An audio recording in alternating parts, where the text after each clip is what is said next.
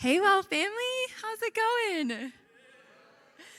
My name is Margot Collins, and I'm a covenant member here at the Well. I am also helping to lead the GMC, the Goer Missional Community, with my husband, and I'm also a part of the South Austin Moms Bible Study here at the Well. And thank you. And I'll be reading 2 Peter 3, verses 1 through 13. This is now the second letter that I am writing to you, beloved. In both of them, I am stirring up your sincere mind by way of reminder, that you should remember the predictions of the holy prophets and the commandments of the prophet or the Lord and Savior through your apostles.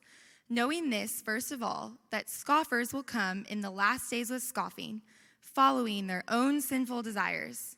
They will say, "Where is the promise of his coming?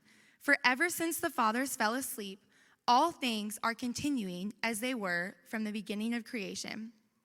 For they deliberately overlook this fact, that the heavens existed long ago, and the earth was formed out of water and through water by the word of God, and that by means of these the world then existed, was deluged with water and perished.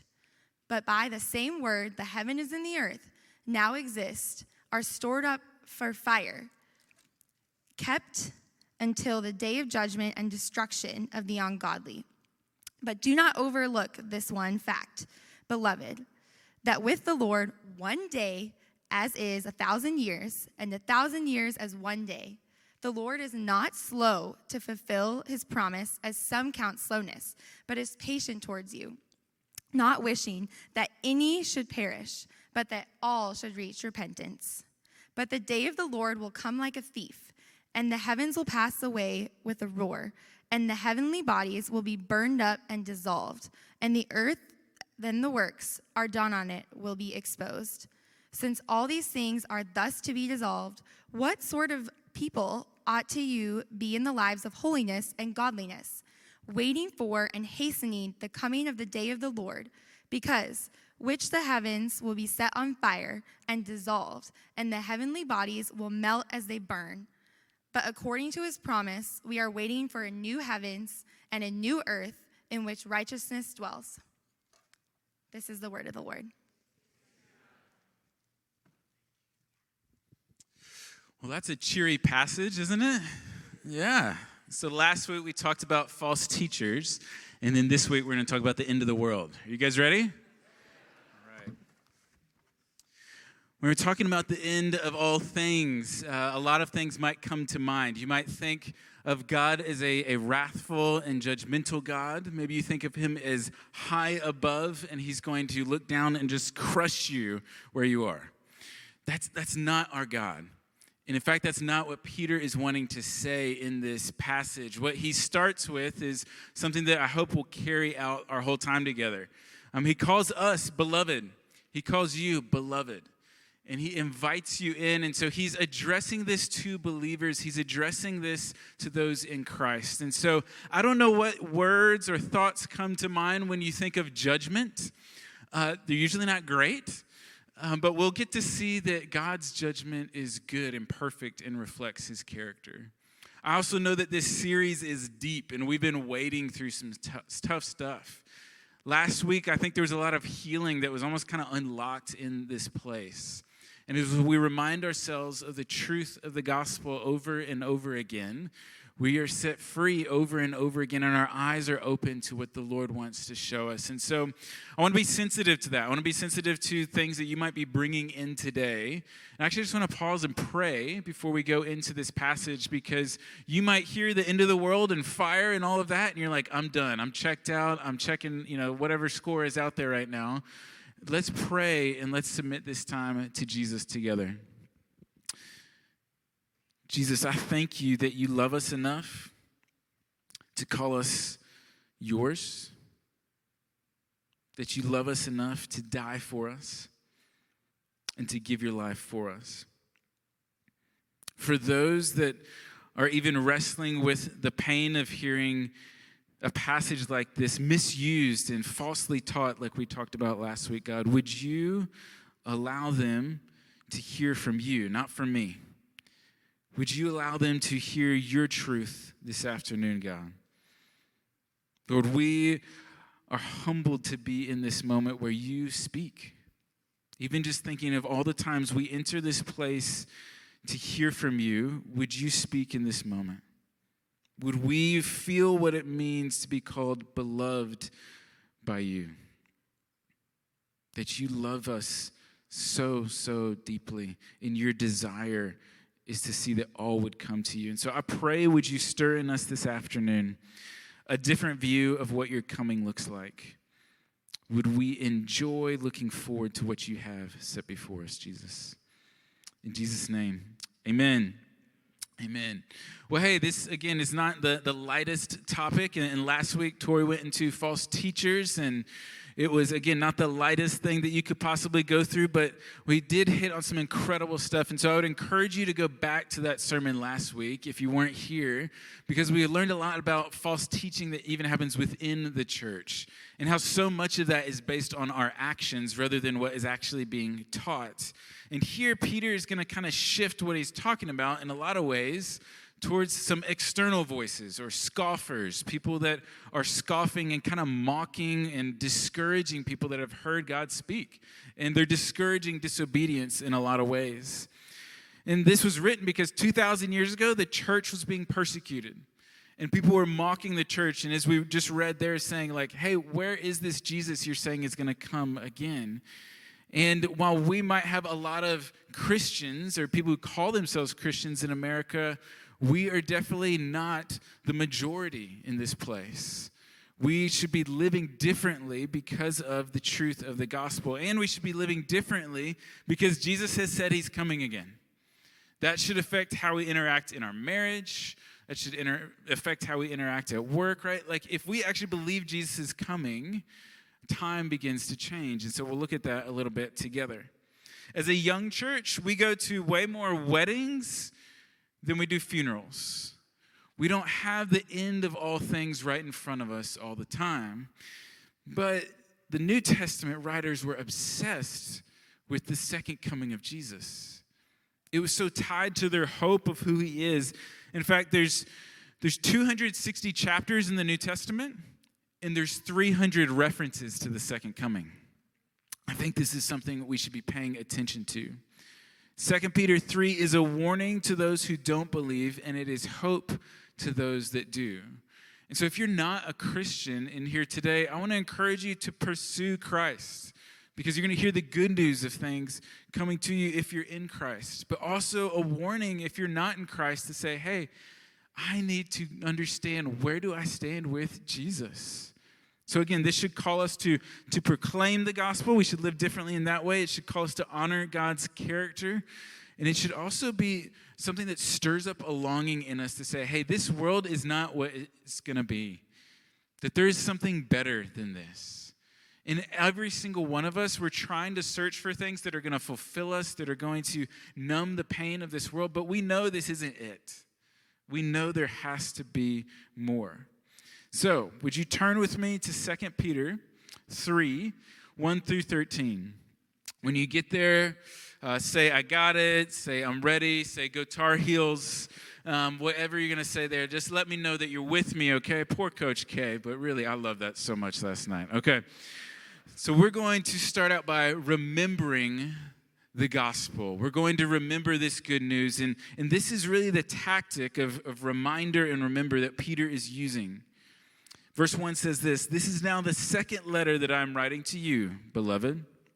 In both of them, I'm stirring you up to stirring up your sincere mind by way of reminder, that you should remember the predictions of the holy prophets and the commandment of the Lord and Savior through your apostles.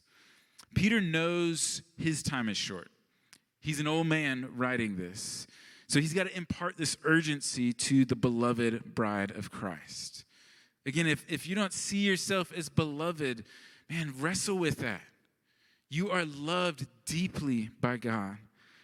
2 Peter 1:13, earlier in this letter, he says, I think it is right for as long as I'm in this body to stir you up by way of reminder. He's saying, as long as I'm still alive, I want to remind you that Jesus is coming. Peter wanted to make sure those who were kind of complacent or apathetic or maybe had drifted that way, that they'd be woken up, that they would wake up to the reality of the gospel.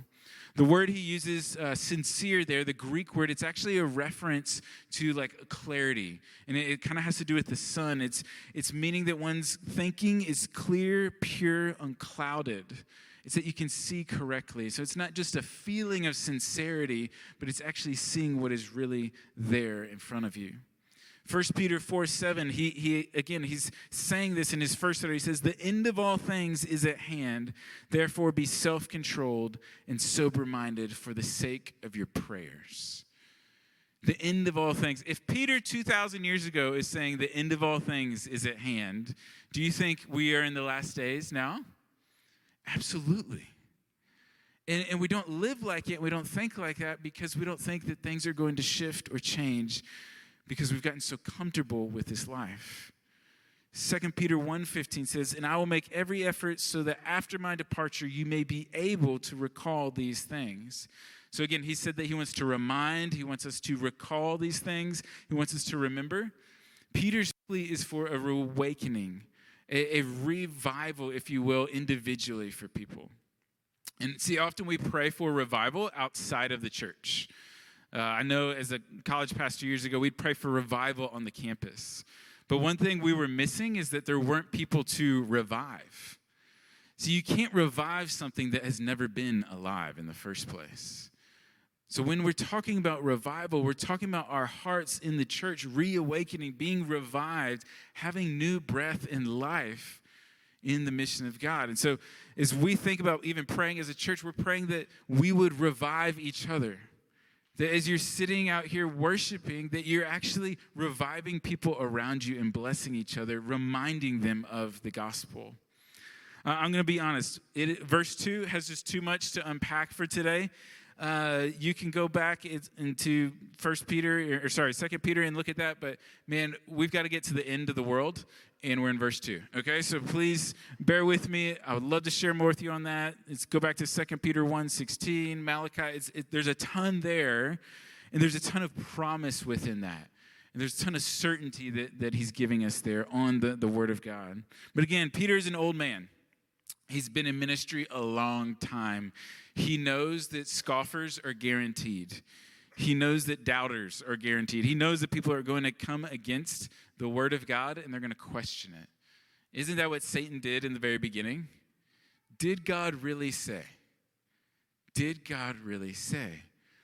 Often it comes from outside of the church. And I was tempted to say, hey, scoffers are always outside of the church and that false teachers are inside the church. But as I reflected on the scriptures this week, man, there's a lot of scoffers within our own body. We can all do that. I can do that. And so as you listen to this, don't eliminate yourself from praying, hey, do I scoff at what God is telling other people? Do I scoff at their efforts towards obedience of their king? Do I mock them, or do I even mock God in how I'm living my life? In a lot of ways, we do that all the time. We say we believe the gospel. We say that the gospel will set people free from hell, and yet that is not enough motivation for us to share the gospel with people. We're scoffing at the works of God. We're scoffing at what he has spoken. Verse 3 says this, knowing this first of all, that scoffers will come in the last days with scoffing, following their own sinful desires. They will say, where is the promise of his coming? For ever since the fathers fell asleep, all things are continuing as they were from the beginning of creation. So not thinking of God as creator, it does two things immediately. One, it rejects the revelation of his son, Jesus Christ. Jesus came in the flesh. He's the image of the invisible God. And two, it puts the created above the creator. These scoffers are essentially saying nature has always been doing the same thing, and so it's going to continue to do the same thing, and God's not intervening in this world anymore. But we know that he did alter the ways of nature by his word before, actually, through the flood. And he will do it again. See, in verse 5 it says, for they deliberately overlooked this fact, that the heavens existed long ago and that the earth was formed out of water and through water by the word of God.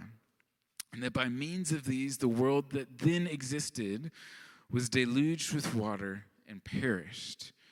But by means of the same word, the heavens and the earth that now exist are stored up for fire, being kept until the day of judgment and destruction of the ungodly. Okay, there's a lot we're going to unpack here. If you're somebody that doesn't worship with amen, but you worship with notes, this is for you. Scoffers ignore the facts. Scoffers ignore the facts.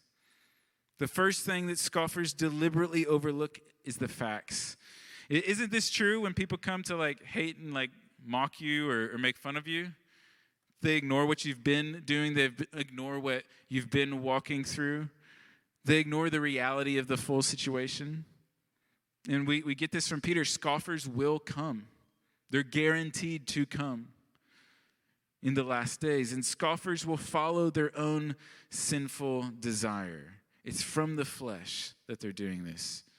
And then scoffers mock God. And so we'll look at each of these together. See, Peter is saying that God will judge the world in the future. That there will be a judgment day. And I'll tell you right now, if you look at the scriptures and as you just understand God's heart, you know that there is a day on the calendar already. There's already a day out there. And the Father knows when it is. And so we should live differently in light of that. But one of these realities is that he has judged the world before. And in his mercy, he allowed the family of Noah to continue to repopulate the earth and to image him. And so he is gracious and merciful even in his judgment. But the Bible says that in the days of Noah, people were so wicked that God regretted that he had ever made man. I can only imagine what he sees when he looks at the world right now. In our brokenness, and in our pain, and in the pain that we cause others too. And one day in the future, God is going to hold the world accountable again, as he did with the flood. It says that he has reserved a day of destruction. Again, this is not fun language, but things will be destroyed. But that's hopeful for those that are in Christ, because there's so much brokenness in the world. There's things we want to see things destroyed. But it should also cause us to be mournful, to have a heavy heart, because what we see is many people who are rejecting Jesus day after day after day. And do we mourn the fact that they are going to die and go to hell and be destroyed here, as it says in the scriptures? Or do we rejoice more that our lives are going to be relieved and we're going to be with God? And we get to live in that tension of celebrating that we are in Christ and desiring to see more people come into the kingdom. We should be in that tension together. I want to reflect on this word, though. It says, by the same word, the first thing the false teachers ignore is that God made the world by his word, that he spoke it. Again, it's revelation of his character. It's a display of his authority. If I walk into a room and I stand there silently and I just look at things, I can look at things and you know what? I'll probably judge things and I'll make a value statement on things and I'll be able to look at things. But until I open my mouth, you don't know my character. When God spoke creation into being, he revealed his character. When he created you and me to image him, he's revealing his character. And so it says, by the word of God, we see that Jesus holds all of this together. And if we stand on the word of God and not the things of this world, we're going to be able to walk with our King, understanding that he's our King, he's our creator. As Avi mentioned, he's our father, he's our brother.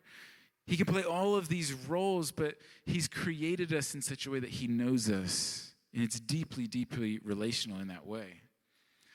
This makes me think, though, that a lot of us see God as like a clockmaker that wound up the world and just let it be. And if you feel distant from God, that's just not the truth of the gospel. He wants to be close to you. He wants to connect with you as his creation. John 1 Might be a familiar passage to you, but I want you to see this word in this passage, and it's the same as the word in 2 Peter. In the beginning was the Word, and the Word was with God, and the Word was God. He was in the beginning with God. All things were made through him, and without him was not anything that was made. And in him was life, and the life was the light of men. The light shines in the darkness, and the darkness has not overcome it. Jesus is not only the Word, he's not only the one that is speaking things into being, he is the one. And this is a mystery of the gospel that's really hard for us to unpack on a Sunday afternoon. But one of the things that I want you to see in that is that he is the one holding judgment back. And when he speaks it, it will happen. But even when he was on the cross, he's withholding judgment of those that are killing him.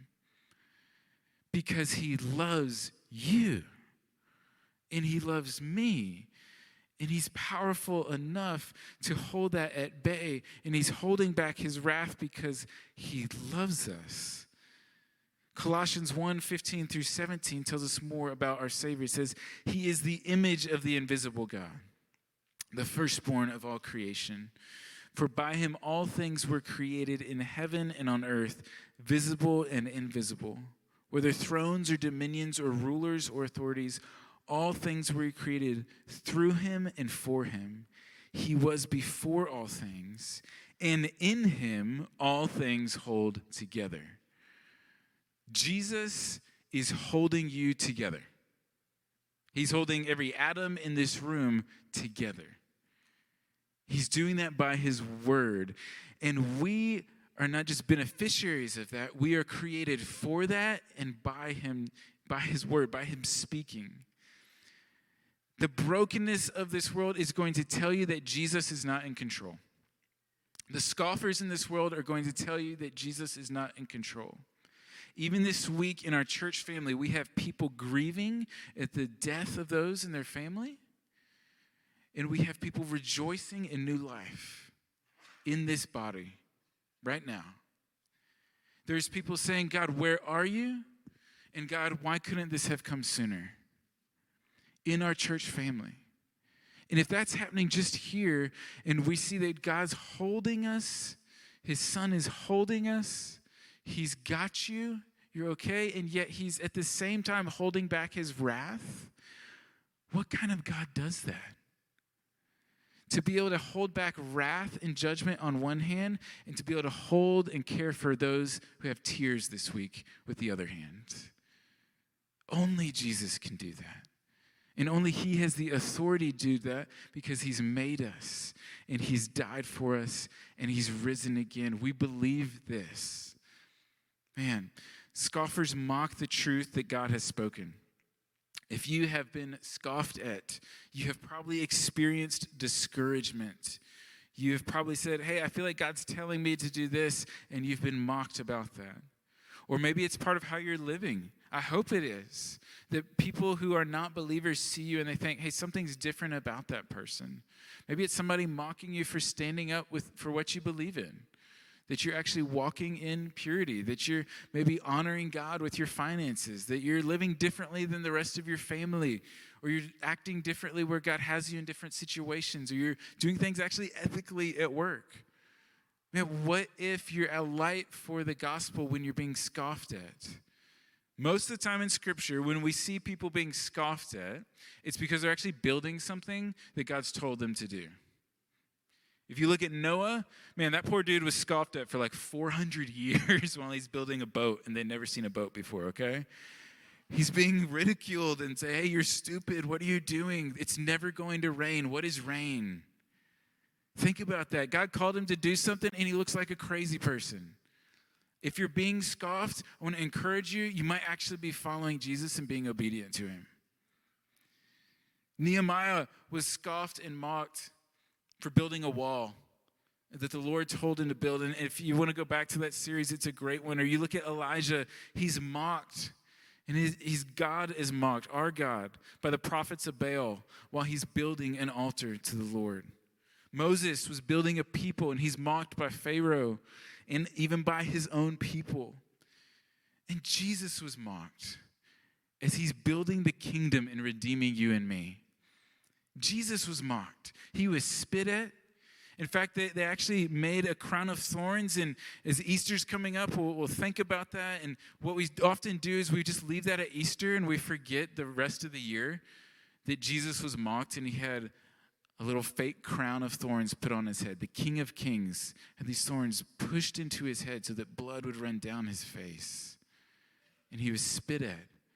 The only one that did not deserve to be mocked, the only one that didn't deserve to be laughed at, was flogged and beaten.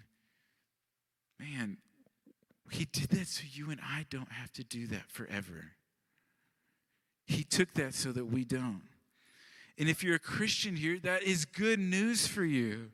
The fact that we have a God who's willing to be mocked so that we might have life.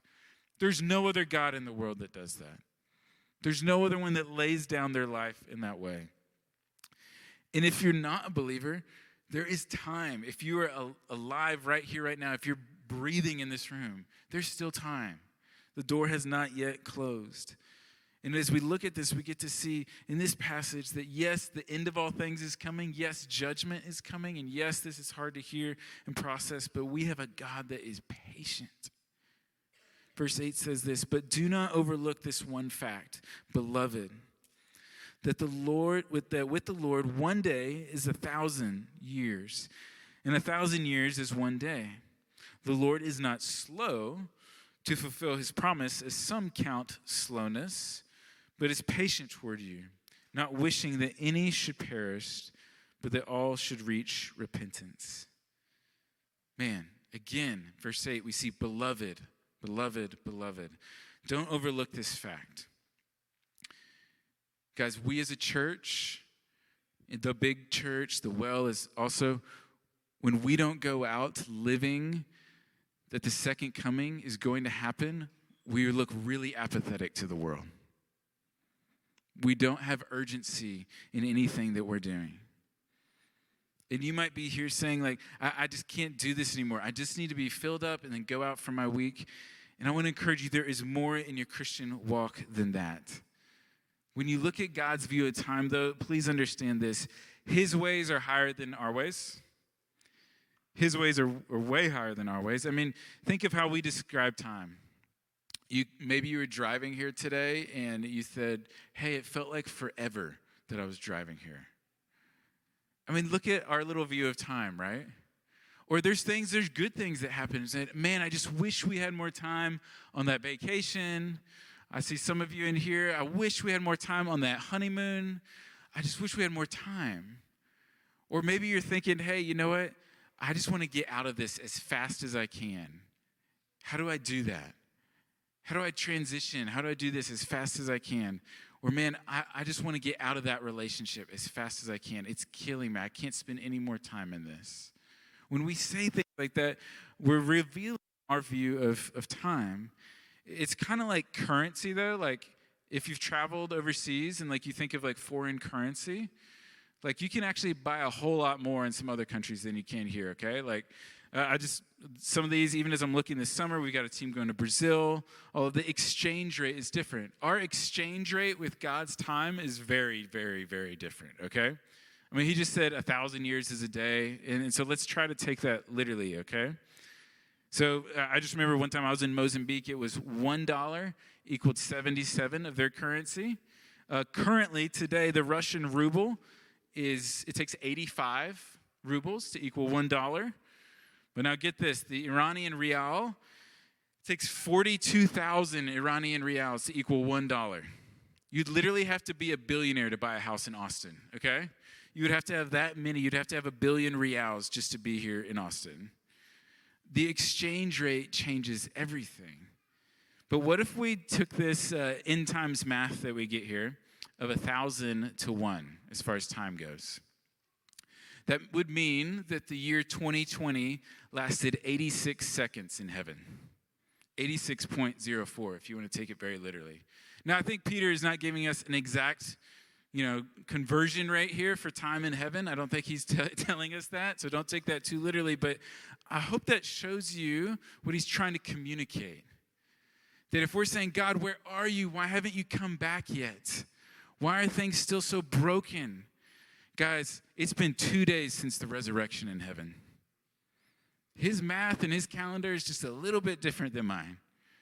And the fact that he works me into that calendar is amazing.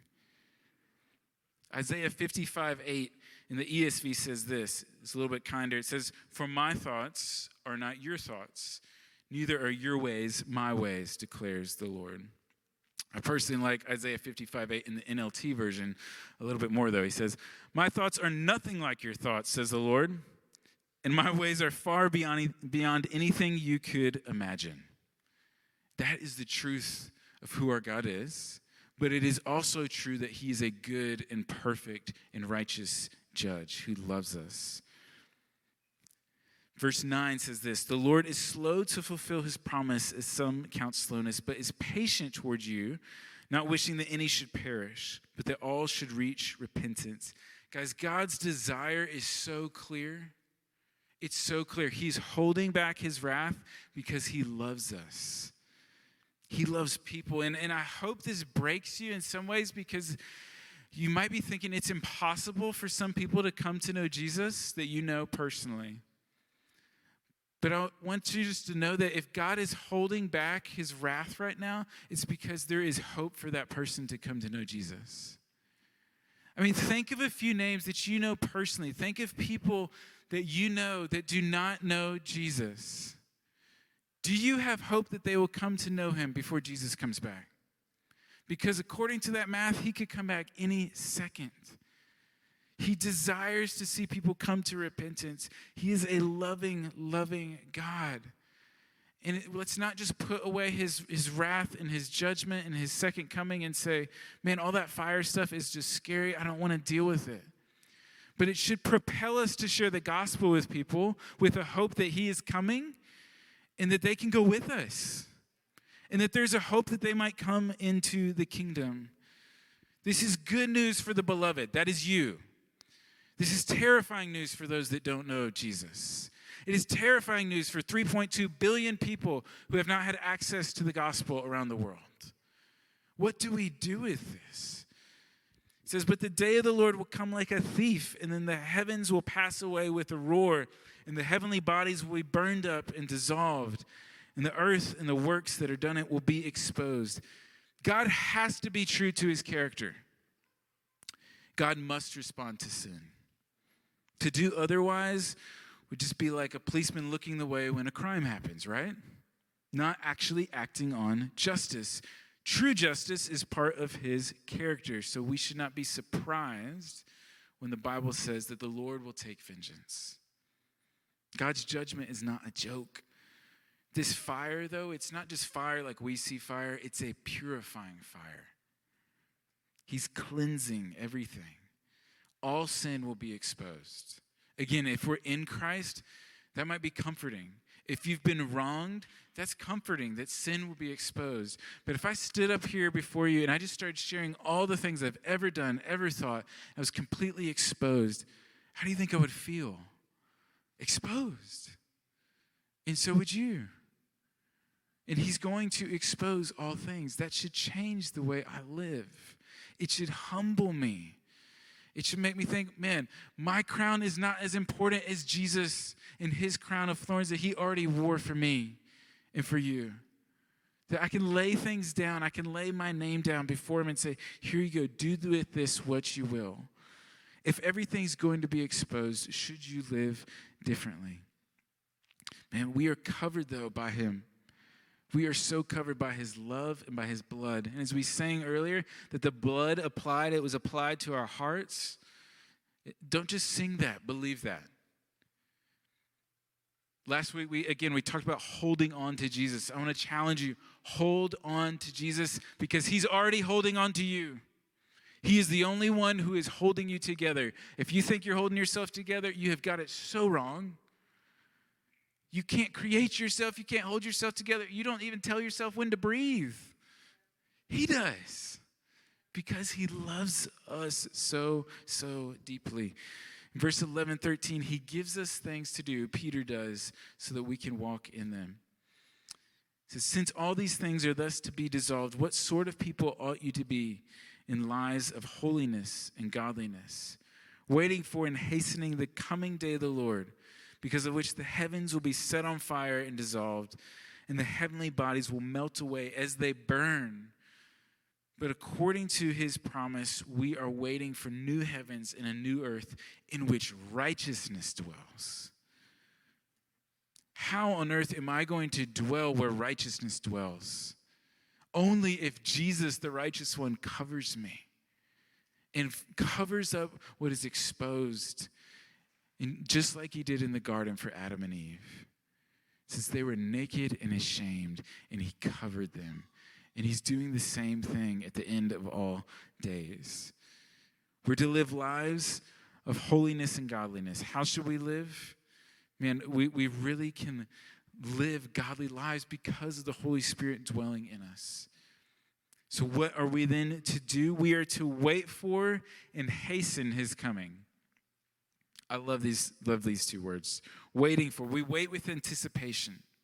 You don't just stand at a bus stop all day if that bus isn't going to take you where you think it's supposed to go. You wait with anticipation. We wait with purpose. We live differently because of what is coming.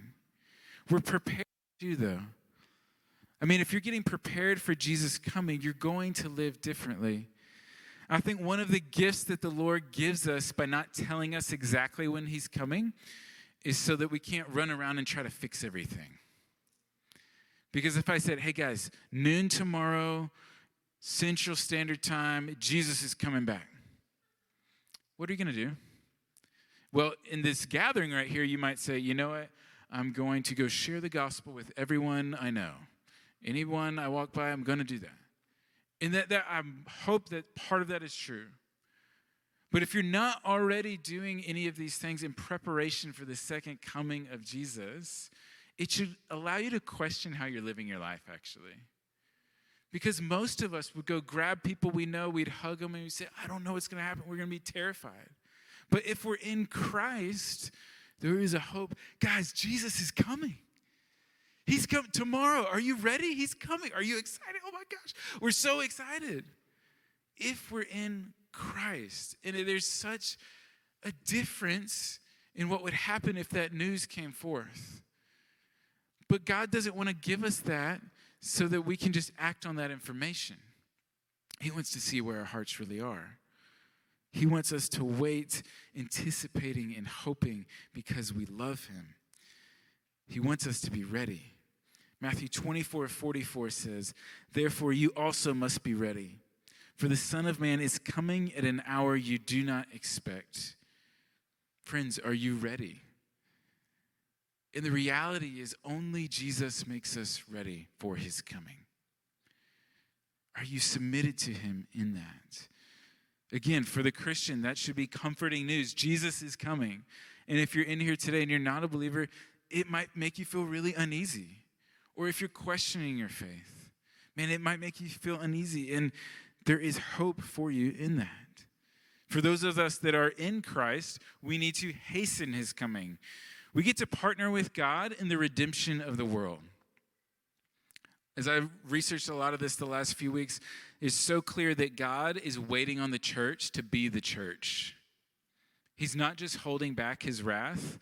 He's waiting for us to partner with him and co-create with him. That's what he's wanted since the very beginning. He's wanting us to be the ones to welcome people in.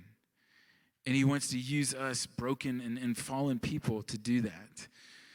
Another interesting thing we see is not just God's heart for the nations that we've talked about before, but there's this echo from Peter back to the ark once again. And if you remember, at the ark, he says, hey, we need 2 by 2 of every kind. 2 by 2. And that might be a children's story to you, but I would encourage you, go back and look at that in Genesis 6. What he's doing there is he's foreshadowing that some from every tribe, tongue, and nation will be entering before the door of the ark is closed.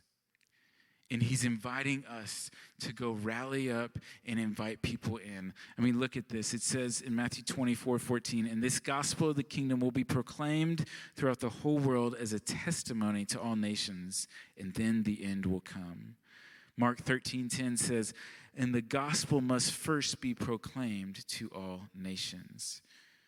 Are we broken over this? And do we realize the partnership that God has invited us into? He says he's coming again, and yet he's waiting for us to partner with him.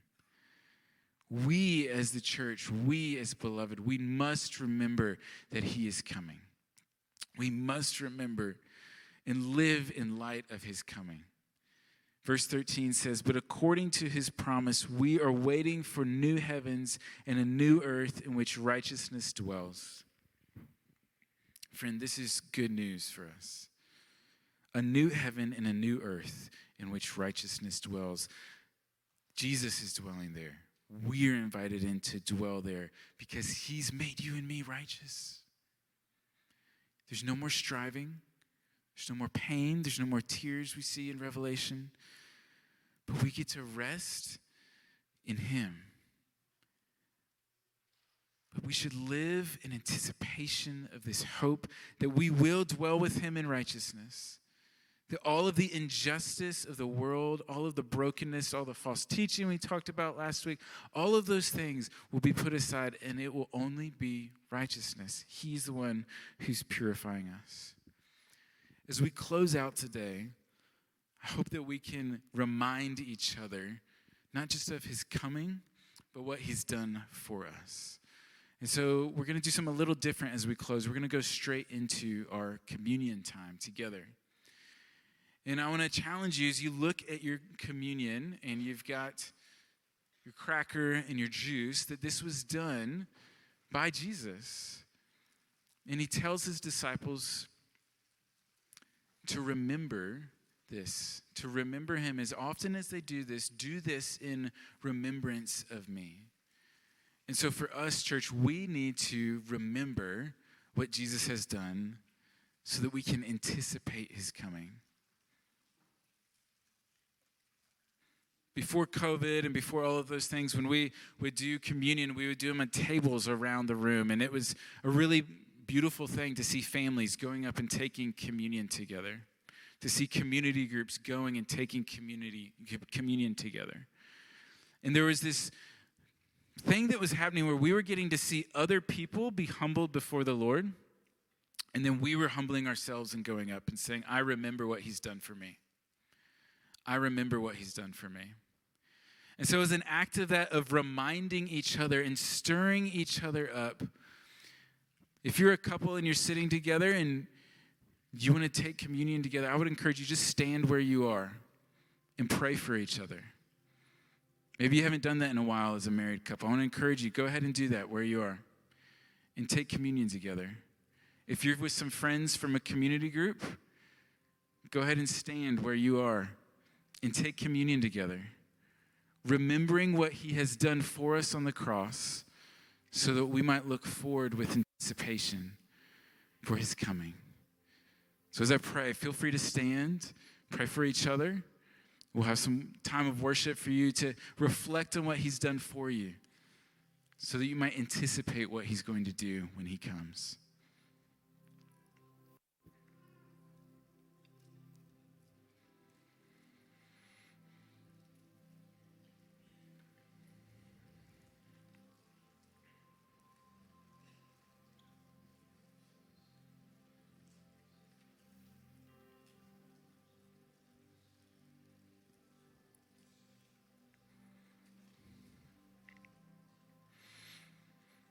Jesus, may we never grow weary of reminding each other of the good news of the gospel. May we never grow weary of reminding each other that your body was broken for us and that your blood was shed for us. May we stir one another up to remember this good news. Even now, as we remember what you've done, would you bring people to mind that we can hasten your coming, that we can share the gospel with, that they might know you, Christ. Would you stir up people in this room to even go to the nations to say, I want to be a part of ushering in this day when Jesus will return? That our desire would be that every tribe, tongue, and nation would worship the name of Jesus. That we would hasten the day of the Lord, waiting with anticipation and proclaiming your good news. Would we continue to pray and wait earnestly for you? And would we proclaim this gospel that you have given us so freely?